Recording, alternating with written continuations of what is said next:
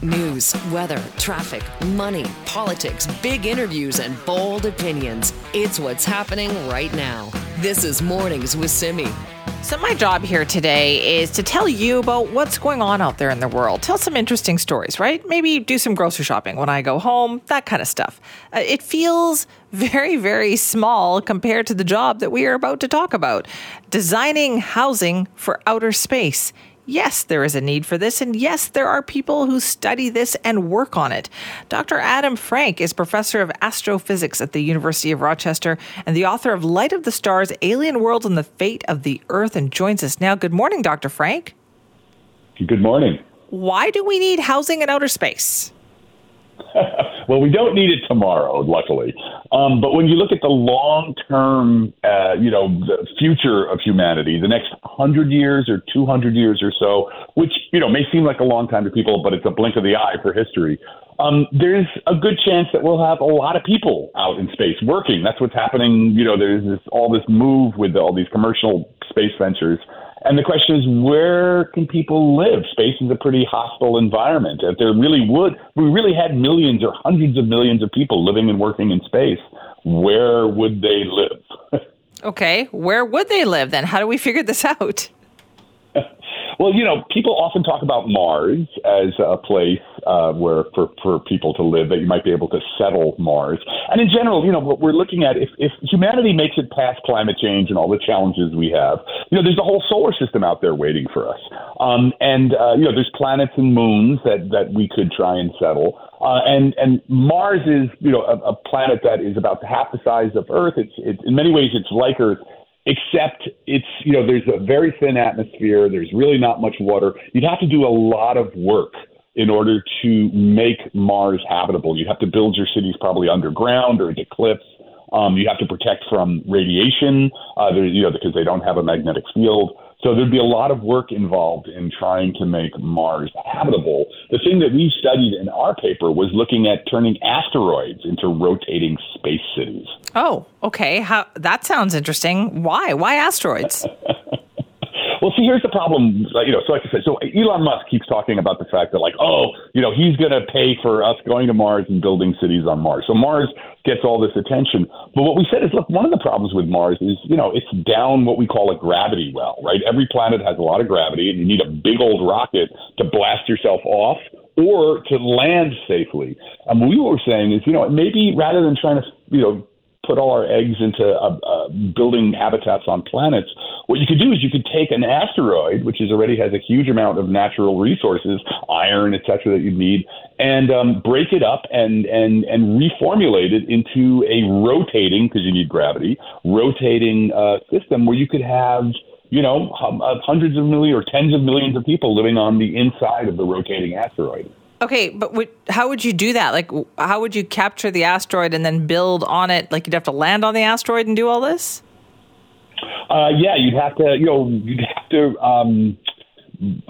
modify or change the properties of the asteroid, which may seem like pretty amazing, right? Because asteroids are basically flying mountains. Yes. Right? But the thing is that, we're already thinking about mining asteroids. I don't know how many billions of dollars already, startup companies thinking about mining asteroids. So again, in 100 years or so, this may not be such a, remarkable thing that we're trying to do. So what we showed in our paper was what you could do is you could land on an asteroid, drive rockets into it to spin it up. And it turns out that the smaller asteroids, this is an amazing thing about the smaller asteroids, less than 50 kilometers across, they're actually piles of rubble. They're not actually rock. They're not, they're basically sand and pebbles and boulders held loosely together by their own gravity. So if you could just spin them up a little bit, they'd start to fly apart, just the way like when you're on a merry-go-round, you can feel yourself kind of being pushed outward. And then what we would do is, now this sounds crazy, we would cover the asteroid in a bag of very high-strength material, like what we call carbon nanofiber. And so as the asteroid was spun up and it started to come apart, started to fling itself apart, this bag would stretch like, a giant bag of rubber bands. And eventually it would reach its maximum extent, and then it would snap tight, and all of that material, all of the sand and boulders would get caught in the bag, and it would get compacted like concrete. And so you end up with this beautiful cylindrical shell that was maybe, 10 miles across, and then it would have enough interior space on the inside as Manhattan does. And, there's a lot of people living in Manhattan. Okay, this sounds like the movie Armageddon. Isn't that what they did? It does, in except Deep without Impact? the nuclear bomb. Yeah. In Deep Impact and Armageddon, they put exploded into the middle of an asteroid, didn't they?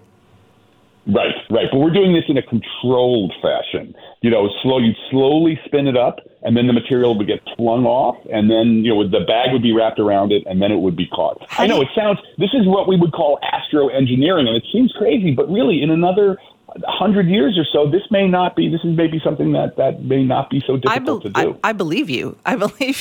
So, Matt, look, we're thinking about things that even 100 years ago. Can you imagine the things that we have today if you told them that 100 years ago? So, right. I guess my question then is, how do you even test something like this? Yeah, well, right now what we had to do was we did computer simulations of it. There's right now, the technology just simply isn't there. But you can run fairly sophisticated computer simulations of, having this webbing around the asteroid and then spinning it up. And in the simulations, we could watch as the material, the little rocks got flung outward until the bag reached its maximum extent. So we actually could run as a first cut at this physically based simulations to see whether it worked, and it worked quite well. Okay, so then how do you take that simulation to the next step then? Yeah, well, that may take a little bit of time, right? Because as we said in the paper, this is speculation. But so, we would require quite a bit of space infrastructure to begin to test this kind of thing. But what we were doing is we were laying out now, maybe a century before this is going to be possible, ways in which we can envision having a real human presence in space. Because that's really the thing. We are, as you said, 200 years ago, nobody had traveled faster than 20 miles an hour unless they were falling to their death, right? But now we can really sort of look to the future and see that if we can make it through climate change, if we can make it through all of the difficulties we're facing, the solar system is the next logical step for us. And so it's good to start asking these questions now. What would it look like? How would we imagine ourselves to have a real presence in space, so that maybe, in a century or two, there are hundreds of millions of people living in space with whole vibrant communities experimenting with all kinds of new forms of democracy out there. So, Dr. Frank, do you think this is the time then to think about that kind of stuff, right? Like, as you say, come up with as many different ideas as possible so that when technology catches up with us, we have these options? Yeah, I think this is both important for, thinking about the technologies that are possible, but it's also important for people, this exercise of imagining a positive human future where we do amazing things. We manage to take care of the Earth and keep the Earth, sustainable and habitable, but also expand outward, which is just what human beings have always done, to build an extraordinary human future. I think it's just as important to do that as it is to get the technical details right. It is so fascinating. So is this the work that you're doing mainly right now? What else are you working on? Oh, well, this is one of the many things. I do a lot of work on thinking about life on other planets, both within the solar system and outside. People may know we just launched the JWST, that big space telescope. And that space telescope is the first that's really going to start giving us the capacities to maybe find biospheres on other planets. The telescopes that are going to come right after that are going to be even more powerful. So I do a lot of thinking about life in the universe, both microbial or forest, non-intelligent, but I have a grant from NASA to study the possibilities of intelligent life on other worlds. Because that's what people should understand. We finally have the telescopic capacities, the technological capacities to really answer the question of life in the universe. In the next 20, 30, 40 years, we're going to have data that's going to be relevant to that question, which is, people have been asking that question since the Greeks, and it's just been people yelling at each other. Finally, now we're going to have the data that is going to tell us something. Amazing. Dr. Frank, thank you so much for your time this morning. Sure, it was my pleasure. I love your city, by the way. Well, I love your job. It's fascinating. Thank you for your time today. That's Dr. Adam Frank, professor of astrophysics at the University of Rochester. And yeah, I feel like, all right, my job is great, but his job is amazing. His job could potentially, help to save humanity, which is kind of a big deal, right? We love to talk about that kind of stuff. This is Mornings with Simi. This morning, 9:30, we expect to find out the next step in what is going on with Surrey policing. I say the next step and not the final decision because there will be more steps, right? This has been a long, torturous process. And really what we should be asking is, what can we learn from this to make sure it never happens again? Well, joining us now is Rob Gordon, a professor of criminology at Simon Fraser University. Good morning, Rob. Good morning, Simi. Doesn't this feel like the process that never ends? Long and torturous. I thought that was very good. Yeah, that's precisely what it's been. Has this ever been anything like this before, Rob? Just to decide the issue of policing in a community? No, and it's an appalling example of how politics and public policy should not become entangled. I mean, there's a lot to learn from it. One of which, of course, is that policing in British Columbia is organisationally is a mess, has been for some time, and we've got a really nice report that's put together with recommendations that I'm hoping we hear this morning is going to be moved forward in terms of its timetable, because this will deal with the matter once and for all, I think. What am I saying? No, I think if we can get some stability in the organisation and right. management and administration of policing, we'll be in much better shape. So what can we take from this, though, Rob? Like, if this is an opportunity, you've got everybody in the province paying attention to the issue of policing at this moment. What can we learn from this or do here that will set an example for the future? Well, I wonder whether, in fact, people in the province are bothered with this. I hear that people are not, that it is an irritant, and that the politicians should get on with it and stop fussing around. So I'm not so sure that there's a huge amount of interest in it. I've been puzzling over why it's not been overall and over the years a political issue, an election issue. It simply has never come up in any of the elections we've had, municipal or provincial, and it is barely mentioned at the federal level, even though, of course, the RCMP situation is now coming to a head.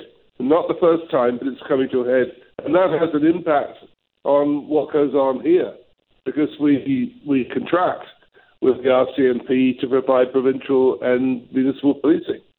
So we're jammed in this absurd situation where we've had this problem now for years, and politicians seem unable to break themselves out from the trap. So, we'll see what happens at 9:30. We will. I guess, Rob, The other thing I'm hoping people will take from this is, and I'm not sure people are, but that elections matter. When politicians make promises and you vote for those politicians, there are consequences to that.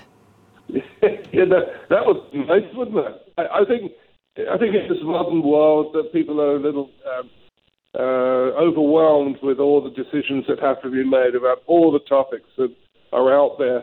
I would have thought that policing, the justice system generally, would have been something that would have appeared as a priority in elections. And from time to time, I suppose you do get that, but not on the policing front.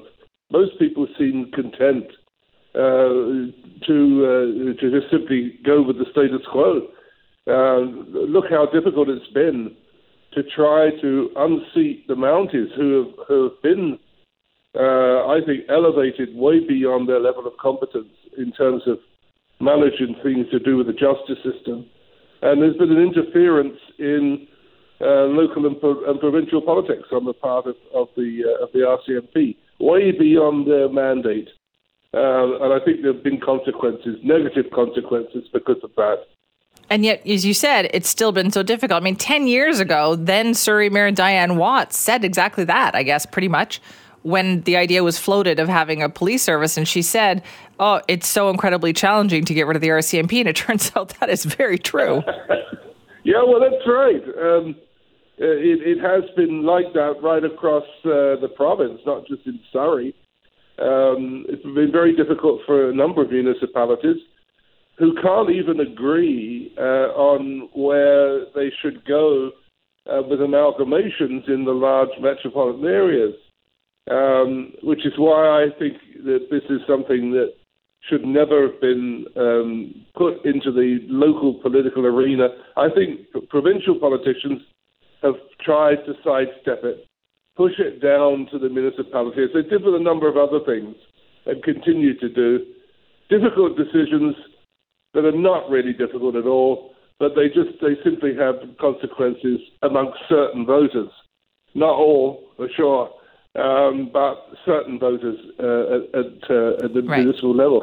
We could say certain voters got us into this, right? But all voters in Surrey are going to end up paying for this. Big time. Whichever way it goes this morning, there's a bill attached to it. And I think we've already seen examples of how large that's going to be. It is very large. So what do you think is going to happen, Rob? Well,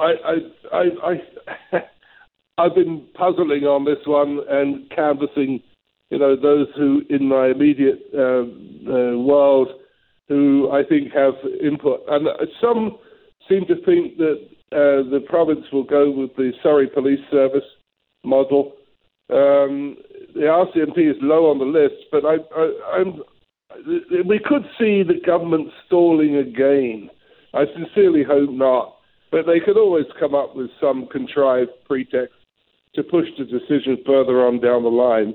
So we don't get a decision this morning.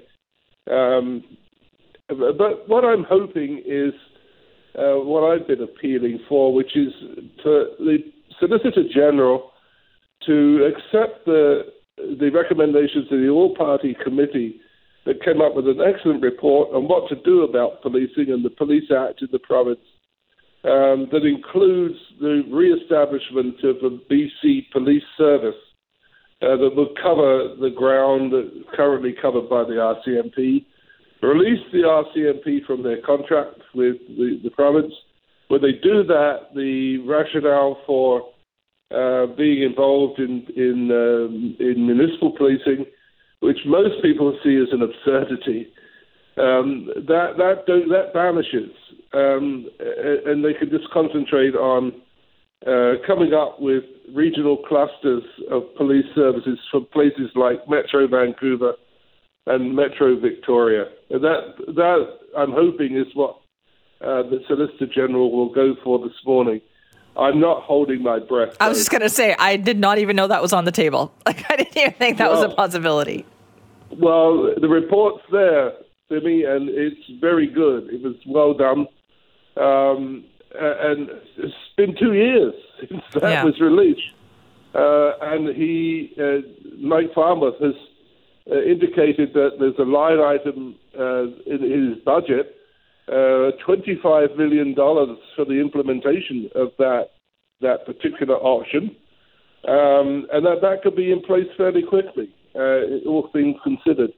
4 to 5 years is not a long period of time when you're talking about turning around, re-establishing a police service for the province as a whole, and the major municipalities.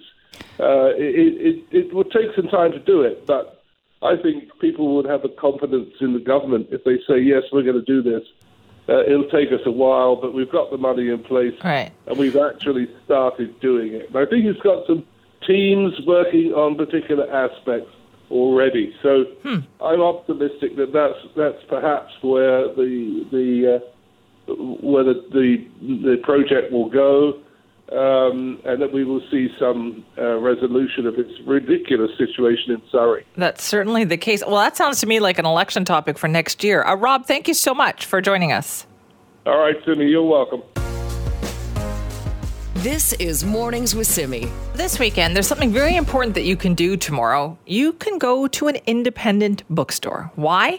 Well, tomorrow is Canadian Independent Bookstore Day. It's an annual event, takes place every year, and this is your chance to go in and support a local business and buy a great book at the same time. Independent bookstores are amazing. They are huge in supporting Canadian culture and it's just a great place to gather and see some things about your local community that maybe you didn't know.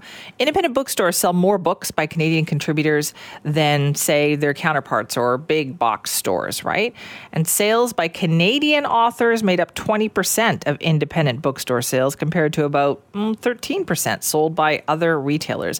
So we want to make sure that we are promoting local independent bookstores on this day. So joining us now is Hilary Atlia, who's a co-owner of Iron Dog Books. Hilary, thanks for being with us.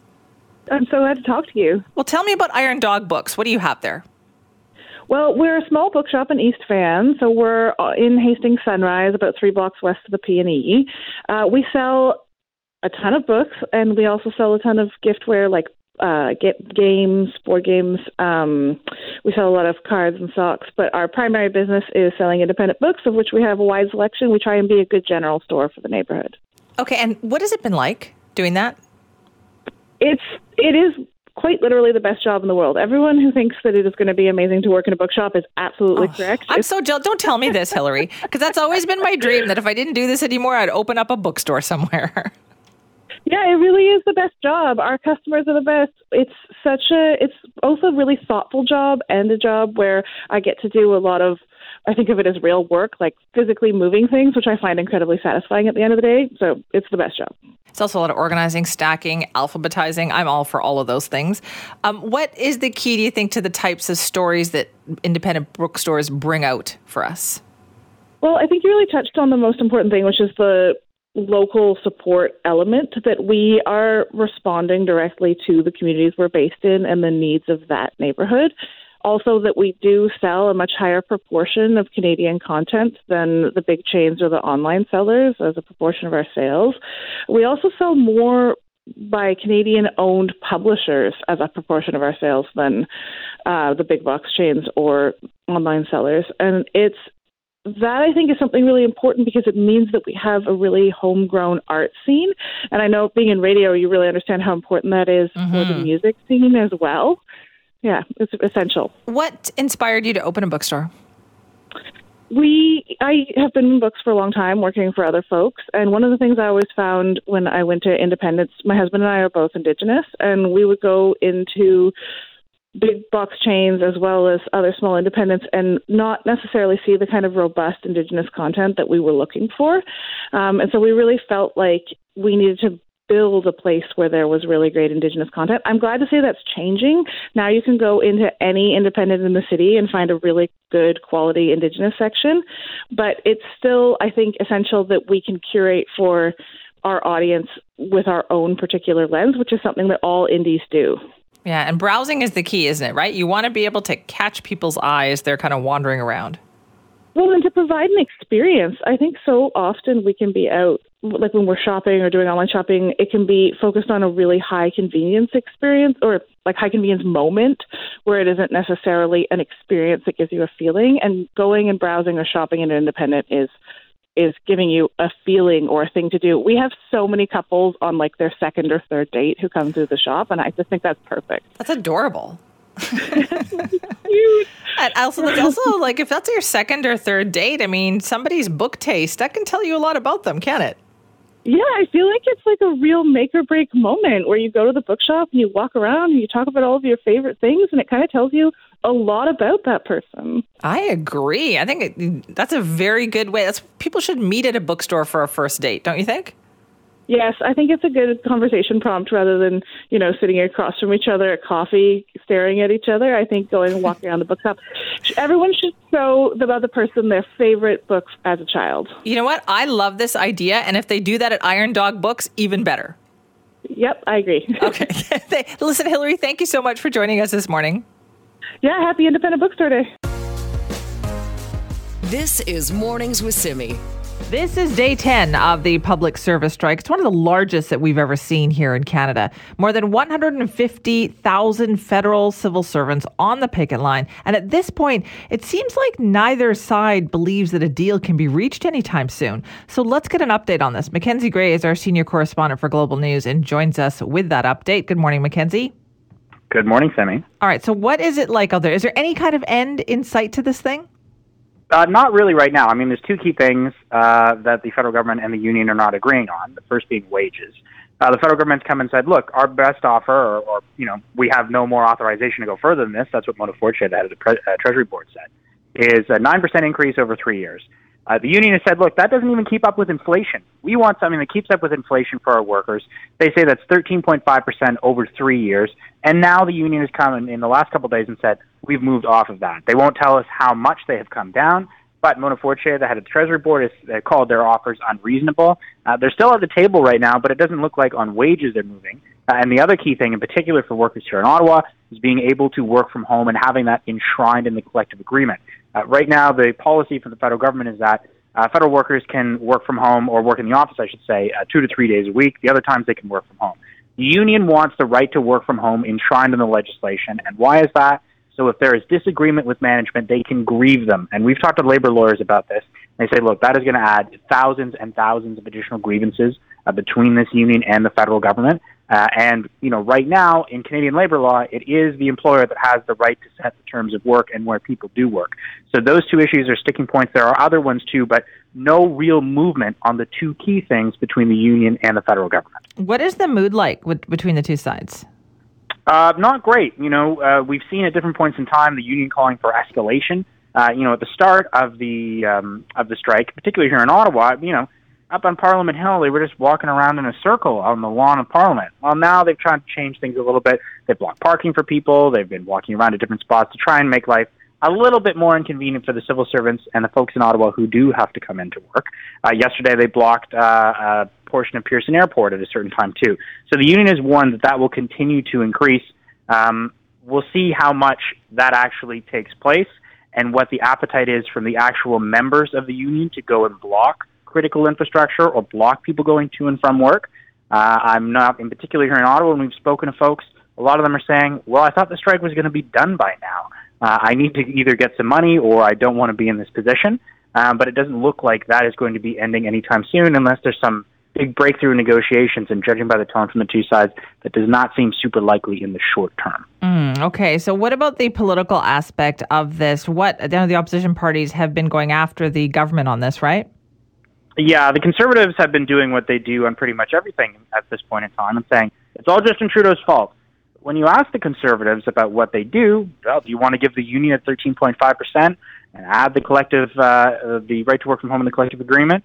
Or do you want to legislate them back? They don't say what they want to do. They're just trying to pin this on Justin Trudeau.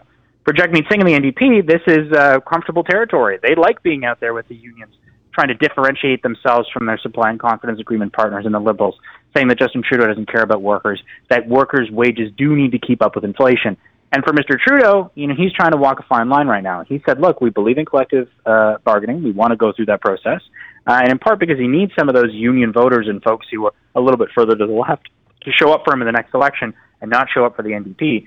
And so there's a lot of dynamics here at play. But in terms of the back-to-work legislation, which is kind of the true political aspect of it, the NDP said they don't want to do it. Conservatives won't say at this point in time. The Liberals don't have that on the table. There's kind of procedural mechanisms they have to do. That's not on the table right now for them. But if this thing continues to drag on, when they've used it before in public sector strikes, or in private sector strikes, I should say, it was around the 3-week to a month mark when they did that. That's when I think that becomes a realistic potential option for the Liberals to attempt to bring that in. And they would need the Conservatives' help to do that. Right. It sounds, though, like the union didn't think this was going to go on this long. Well, I don't know. The union was saying that they are willing to be able to wait out the federal government as long as they can, that they have the money to be able to do it. I've crunched the numbers a little bit. They've got about $45 million in their strike fund. If this goes on for a month, let's say, they're going to be in some interesting financial situations in terms of paying the people $75 a day. If you show up for a 4-hour shift on the picket line, you get $75 a day if you're a union member. The union's going through that relatively quickly, judging by the numbers we've seen out here.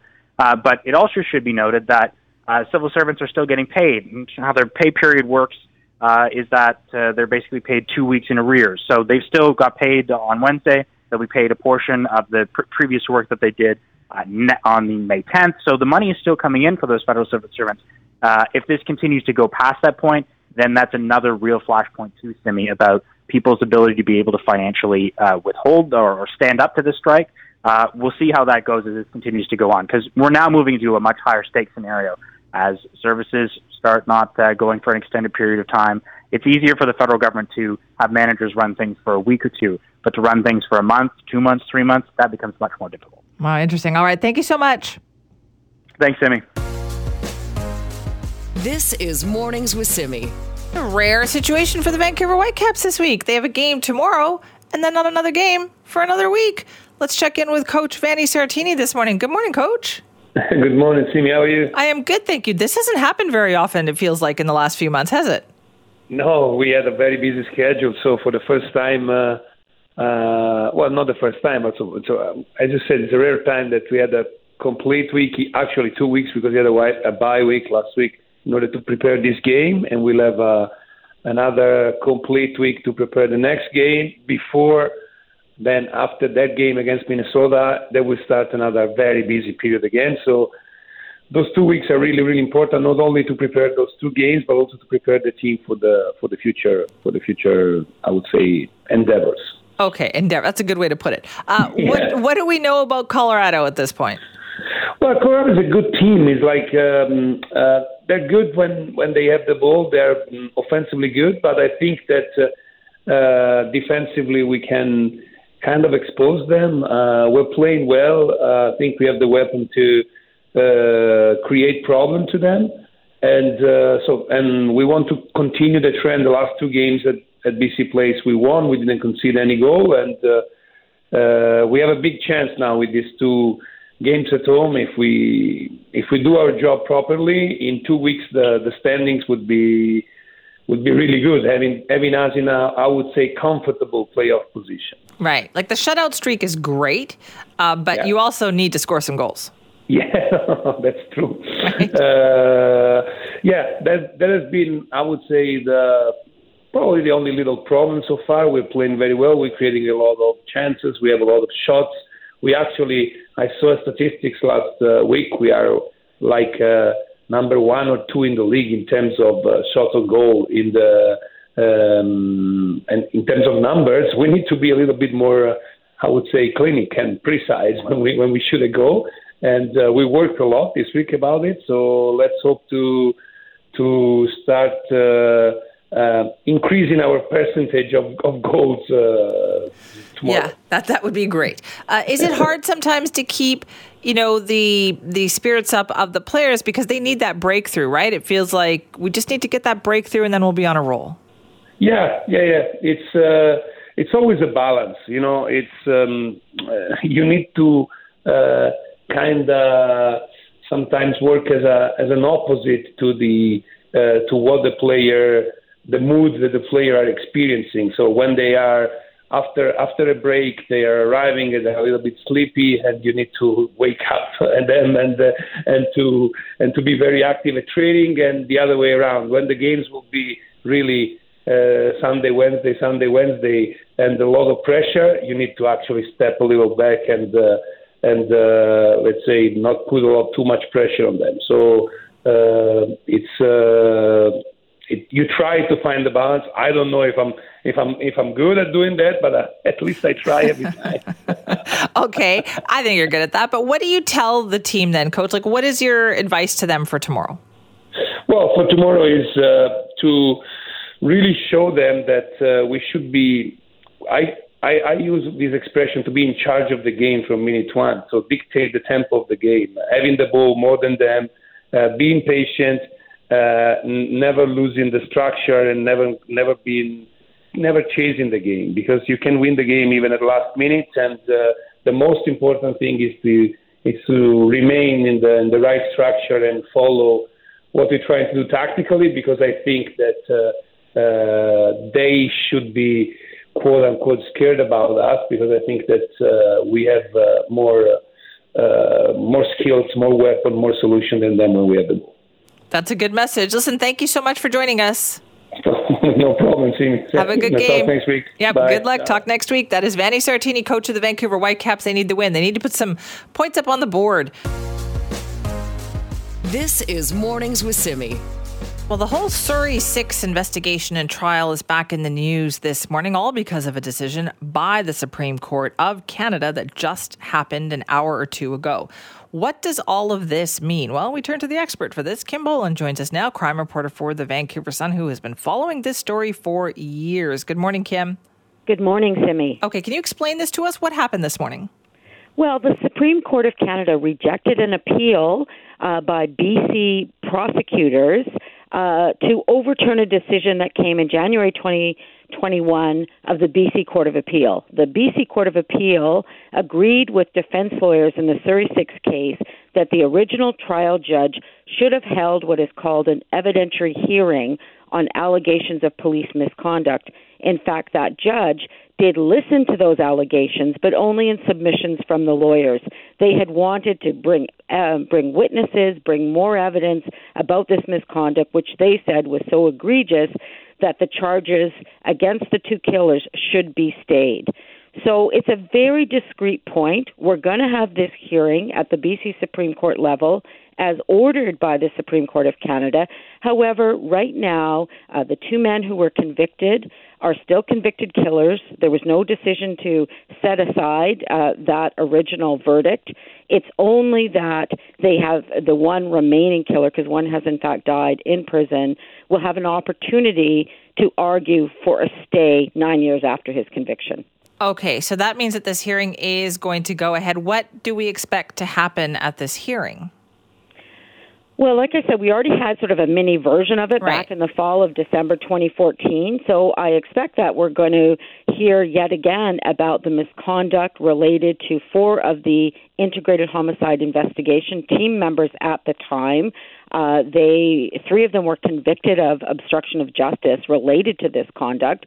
They were flying to meet potential witnesses in the case. Some of them had sex with some of these potential witnesses.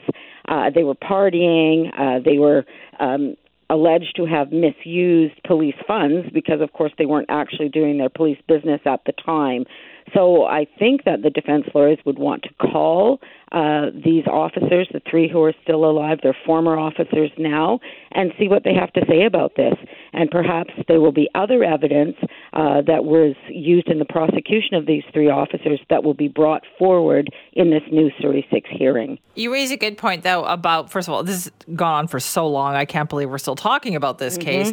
But so what was the fallout from that? Like, you talk about the police misconduct. Like, those are just shocking things that kind of happened during the investigation here. What was the fallout for the officers involved? Well, they're no longer officers, for starters, and there were criminal convictions, although they didn't have to go to jail. They got conditional sentences, but, 3 members or former members of IHIT were convicted of obstruction of justice. They lost their jobs or they quit their jobs. And it was a very disgraceful conduct that we learned about at the original Surrey 6 trial. Of course, I talked to Eileen Mohan, who lost her son Christopher, a bystander who got dragged into this terrible slaughter way back in 2007. That's what we have to remember is the trial ended in 2014, but these families of the 6 victims, have been living this since October 19th, 2007. Right? So it's a long time. Kim, when you say that date, I still can't wrap my head around it, that it was that long ago and this is still going on. I know, exactly. So I talked to Eileen Mohan, and she's obviously devastated that this is happening. She said, these were, 3 officers. They're no longer there, and the vast majority of the dozens and dozens of officers who worked on this case were really good, did a great job, and their evidence, supported the convictions that came in 2014. So, it's going to be upsetting for all the family members without a doubt. But it doesn't mean that the whole case is going to be tossed. That, I suppose, is, one possible outcome of this evidentiary hearing. But it could also just be that the convictions are upheld once it goes back to the BC Supreme Court level. Right. So the point here, though, is that the defense counsel wanted a chance to question some of the witnesses about this potential police misconduct.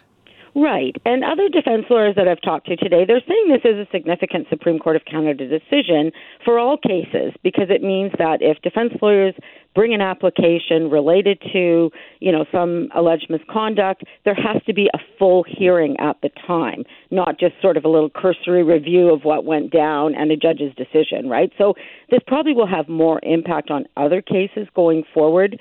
But right now, obviously, it's big news that the worst gangland slaying in BC history is going back to court so many years after it happened. Oh, boy, it sure is. All right, Kim, thank you for explaining it to us this morning. Thanks very much for having me.